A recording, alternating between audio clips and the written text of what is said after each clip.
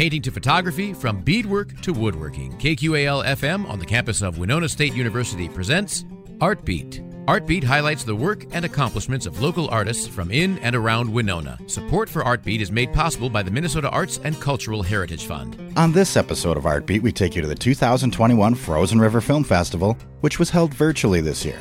Today, we hear from Raymond Rea, the filmmaker behind Put the Brights On, which was part of this year's local set at the festival. Put the Brights On shines a light on what it's like to be a trans person living in the rural Midwest, and it might not be what you think. Using stark images of rural landscapes and transgender voices, Put the Brights On breaks down stereotypes and leaves you with a feeling of understanding and acceptance. I'm Bill Stoneberg. Stick around as we put the brights on with filmmaker Raymond Rea today on Artbeat. I'm here with Raymond Rea. He is the director of Put the Brights On, which was part of the local set of the 2021 Frozen River Film Festival here in Winona. And Raymond, welcome to the show. Thanks for talking with us. Thanks. It's nice to be here. Yeah. Well, I'm kind of excited for this conversation. The film really affected me. I really liked it a lot. Just to let people know, Put the Brights On, it interviews 4 rural transgender subjects. They're all from the Minnesota Lakes region, and the film works against common portrayals of rural life in the country as quaint, cute, or dangerous and dumb. And there's often a sense of humor with it. And found footage. This is something interesting I wanted to talk to you about, Raymond. It says that there's a parallel lo-fi visual with hi-fi audio contrast, because you use found footage which was like 16 millimeter and Super 8, and then you have a contemporary, a new recorded audio track. Was that something that was intentional going into this, or something that kind of came about through the process? It sort of came about, and honestly came about because of the timing of the project, because I started working on the project. I got a grant for it in the summer of 19. So I recorded all of the audio interviews in person with people that fall, and was getting ready to shoot video, to shoot the interview subjects, on film, but also talking to the camera in the spring of 2020, and then March happened. So all of a sudden, my visuals were basically completely derailed, or my plans for visuals were derailed. I just couldn't get close to people. So I ended up editing sound together, originally just editing the audio itself together. And that went out with a little bit of a different intro and outro, a verbal intro and outro. And it was played on our local PBS affiliate here in Fargo-Moorhead called Prairie Public. And that happened on the radio in August 16th of 2020. And then after that, later in the late summer and the whole fall, I actually ended up shooting 16 and shooting Super 8 and kind of layering it over the interviews. But once I was in that part of the process, I made a pretty conscious decision to not pretend that the video and the image and the audio was linked. So I decided to really contrast them, and in a lot of ways, really kind of set image and audio in counterpoint to each other, and deliberately so. Right. Well, I thought that was a very interesting aspect, because as I was viewing it, you hear the subjects telling their stories and their perspectives, and the visual it kind of gave me more of a feeling as opposed to specific images. It gave me the feeling of rural life and what that's like. It almost, personally for me, it felt like what a soundtrack does for you. It's just like setting the mood, and it allowed me to focus on their stories and on the words, I think, much more than I normally do, viewing a film. So I thought that was really cool and very effective, in fact. I would just like to back up just a little bit. Where did the inspiration for this particular film come from? Like, how did the whole project kind of, what sparked it? Well, the whole project, so I moved to Fargo-Moorhead in 2008 from California, actually, to take this teaching position. And, it took me a while, I gotta say, and this is nothing about the place. I think it's more about my own sort of, if I can say this, like, obnoxious coastal point of coming here. But it took me a while to, like, really make contact here with both the transgender community and also, the film community, and, in a lot of levels, the more underground film community here. People who are making experimental work in Fargo-Moorhead, whether it's, film or music or there is actually sort of an underground here that, doesn't hang a sign outside it, Right. And it just took me a little while to find that. But, once I did, I, developed a real sense of myself as part of that, and as, finally, like, belonging and being a Minnesotan. And, and at that point, just the obvious thing to do was to talk about that on film, and, to really address some of the stereotypes. And part of when I say stereotypes, I'm really talking about, like, metrocentric stereotypes coming from Minneapolis, St. Paul communities, specifically the transgender community in Minneapolis, St. Paul, but also outside of that, the sort of larger LGBTQ plus community, and outside of that, just kind of the larger Minnesota, St. Paul, just community. But I've just experienced when I went down there and just communicating with few people, just this overwhelming idea of why the heck would there be transgender people in Fargo-Moorhead? Right. Like, just tell them to come here. Like, obviously they're in complete danger, and if they come to Minneapolis, St. Paul, their lives will be immediately improved and better.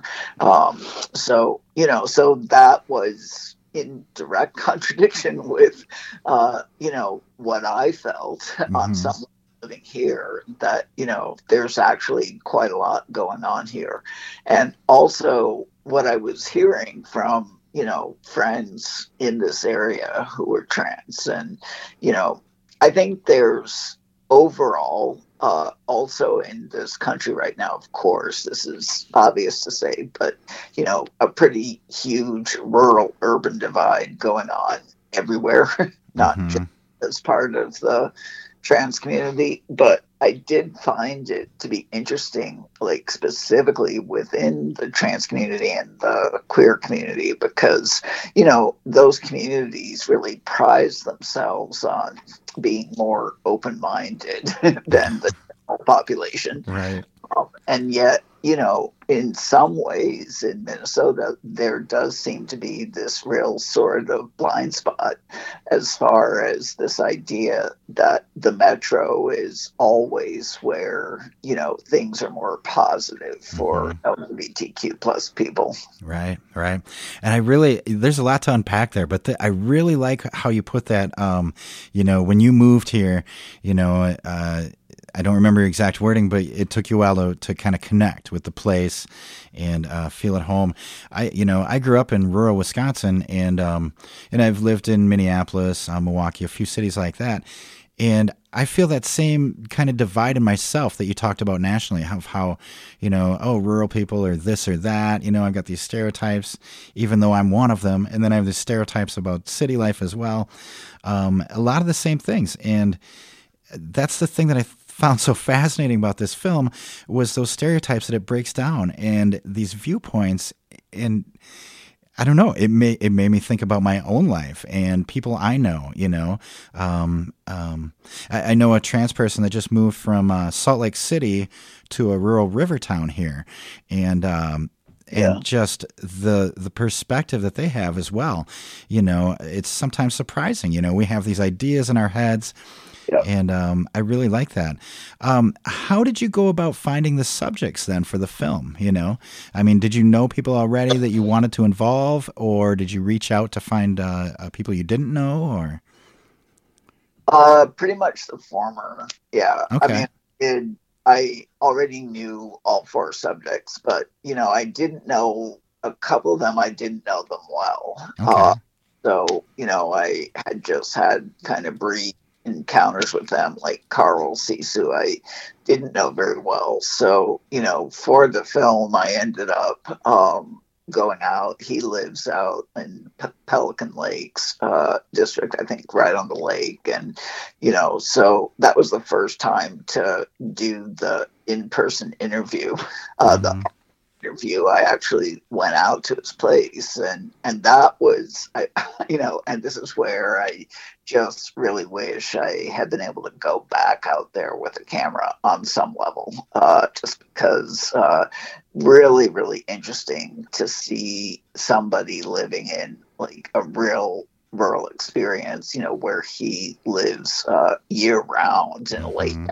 And so that was new for me. I mean, I had met him like over Zoom, and not over Zoom, I'm sorry, over the phone, and had heard him a few times, but going out to see his place was new for me. But other subjects like Joanna Stately has been a close friend of mine ever since I moved here. And she was actually like really the first person to like genuinely welcome me to town at a time where, it was really, really hard to meet people. And I felt very isolated here. So I'm, forever grateful to her. And, Jan Syverson, I knew from the community and knew from around, and he's been pretty instrumental in kind of local trans organizing, like trans marches in our local pride parade and stuff like that. And then Lucid Thomas actually too was a little bit new to me. I didn't know Lucid very well, and that's partly because Lucid is a student, or was a student. I'm not sure if he's graduated now, but was a student in a school in another state, but this was his hometown. So I only saw him when he came back for breaks. But he has, because of that, he has and had like a really interesting perspective on how people saw him as, country or rural when went off to school, and, what the contrast was there. So, but yeah, that's pretty much my relationship to all 4 subjects. I knew each of them a little bit ahead of time, but I got to know each of them. Right. Right. I just want to remind folks, we are talking to Raymond Rea. He is the director of Put the Brights On, which was part of the local set at the Frozen River Film Festival here in 2021. And Raymond, you also, I was looking into your background here. You have a production company called Density Over Duration, which the explanation of the name is fantastic, I think. Basically, that you prefer density over duration, talking about short films and stuff. Many of the shorts on your website were actually shot on film, it looks like, in the past anyway, as opposed to digital. Do you prefer one over the other, or does it depend on the project? A little bit depends. I have to say, if I just had the money for everything, I would probably shoot everything on film. Okay. But it's really a budget and also a convenience question, as far as being able to actually move larger film cameras, round film cameras that can shoot sound, or not shoot sound, but crystal-driven film cameras that can sync up with audio are just larger and more unwieldy. But, I really love the look of film. I love the grain of film. Once a long time ago, I read an article that I haven't been able to quote or find since then, but I read an article that talked about the way that our eyes, our human eyes, the way we see is more like the grains of film. The brain, when we look at it, is basically a random pattern that keeps changing. Whereas when we're looking at digital, whether we know it or not, on some level, this article was saying that we know it, like we're actually looking at a grid. We're looking at pixels crossed. Right. And that's more artificial to us as human beings. So, and again, I wish I could quote that article and who wrote it, but I haven't been able to find it. Right. But anyway, film grain actually, I think, is just gorgeous and beautiful. Yeah. So I aim for that, and I actually do own my own 16mm camera, Bolex, but it doesn't have the ability to sync up with audio, so I really can just shoot image without audio. Right. Yeah, I would kind of agree with you. I prefer film, I think, when it's possible. Yeah. So, we talked a little bit about the stereotypes that, being broken down, about rural, about trans, metro. Is there anything that you learned through the making of this film that kind of surprised you? Any kind of viewpoints that kind of shocked or surprised you? Yeah, I think something that Jan said, during my interview with him, really did kind of make me look at my own biases, my own prejudices. And, that was when Jan was talking about the fact that, when he was growing up on the reservation, his family grew their own vegetables and basically recycled every single thing that they could. But, that was done out of practicality. It was, cheaper to grow your own food. And, when you don't have like municipal trash collection coming by, it makes sense to recycle. But, but Jan really phrased that in the context of, people in urban areas doing the same thing, like, growing food, recycling, but really, considering themselves, quote unquote woke because they were doing that. Right. And, doing that like, oh, look at me, I'm being environmental, Yeah. Like Jan's context was like, we were always doing that and, didn't consider ourselves woke, like weren't patting ourselves on the back quite so strongly. So anyway, just thought, there's a lot in the film that was said by the subjects that, sort of took me aback as somebody who, has my own background living in cities, but that I just thought was really well said. And that was just one of the things. So, yeah, same here. There was so much in it that I was like, oh, wow, but yeah, it's a little different when you do those things out of necessity, and you don't even realize it, I think, many people. So that was very interesting. I mentioned a little bit before your production company, Density Over Duration, which you've worked in film, you've worked in theater. Do you prefer one or the other, or do you have a favorite medium and a favorite, perhaps, type like documentary or anything like that? It shifted around over time. When I was out in California, I really shifted towards theater for a while.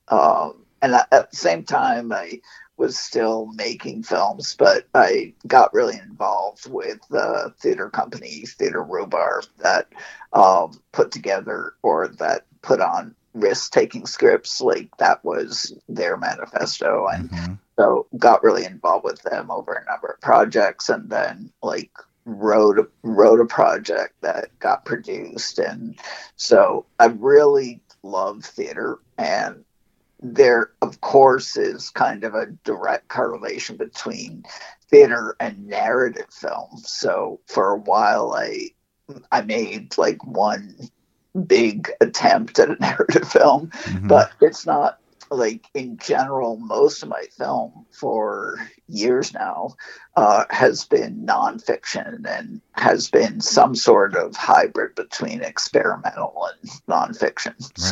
Right. Right.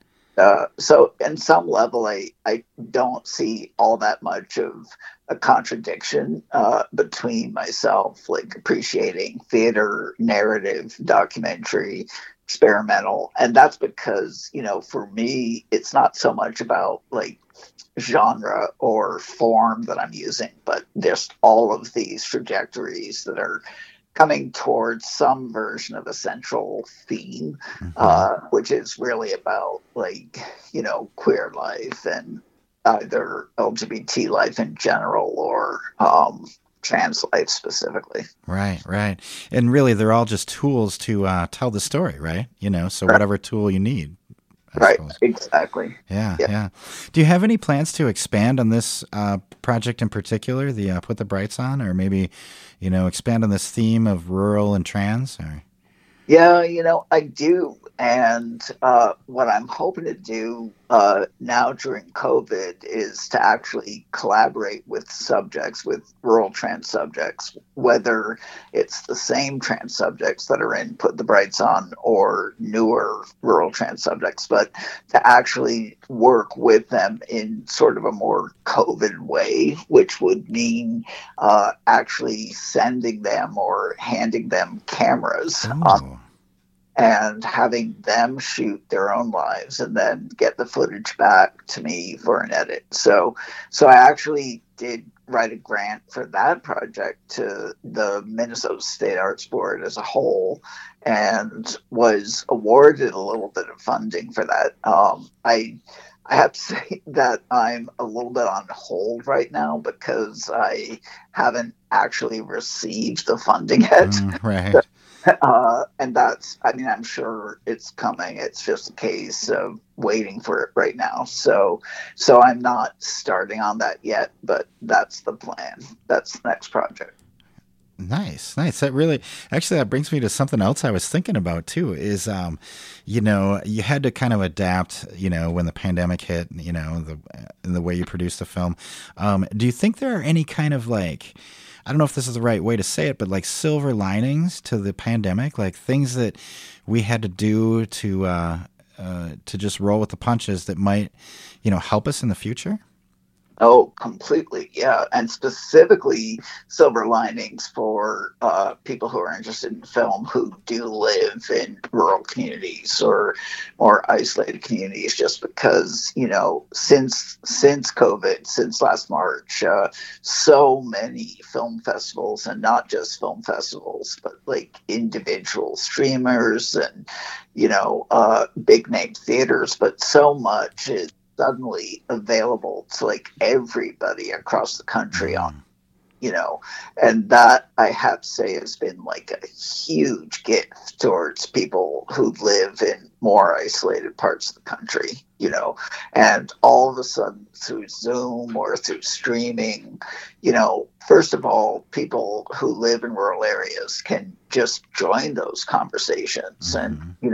have their voice be equal in, a Zoom chat or, a Twitch chat or whatever it is, where, previously it just wasn't heard, or, I know for myself, I've had film screen pre-COVID in other parts of the country and sometimes couldn't even afford to like fly there Right. and see my own film screen. I couldn't even afford to like get myself there. And that's, a much bigger burden on people who live in rural areas than it is on people who live in urban areas. Mm-hmm. So that has like 100% absolutely been an unexpected but fabulous good thing about COVID and the filmmaking community. Right. Yeah, I know from my own perspective, I was able to see more films at the Frozen River Film Festival because I didn't have to choose between going to one or another physically.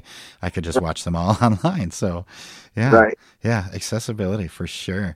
How about like we've talked about this a couple times here. Breaking down the stereotypes. What do you think is the main thing you would like audiences to take away from this experience of this film?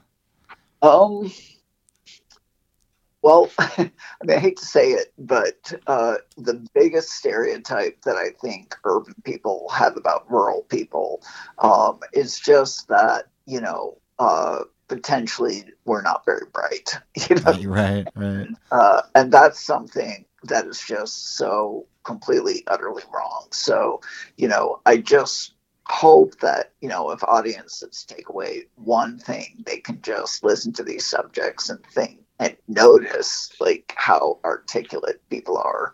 And, also there is a pretty strong sense of humor, like, slightly self-deprecating, but also poking fun at urban people, humor within the film. And I just hope people can appreciate that as well. I don't always get to this, but in some of my films, I really try to have an edge of humor just to allow people to laugh at certain points in the film and then have that switch up with a more serious mood at other points in the film. Right. I think that's important. It's almost like cleansing the palate before the next thing you intake, a little laughter helps relax your mind. I think that's fantastic. Any, I'm sure you have plans for the future, but what can we expect to see next? Is there anything in the works right now that we can look forward to?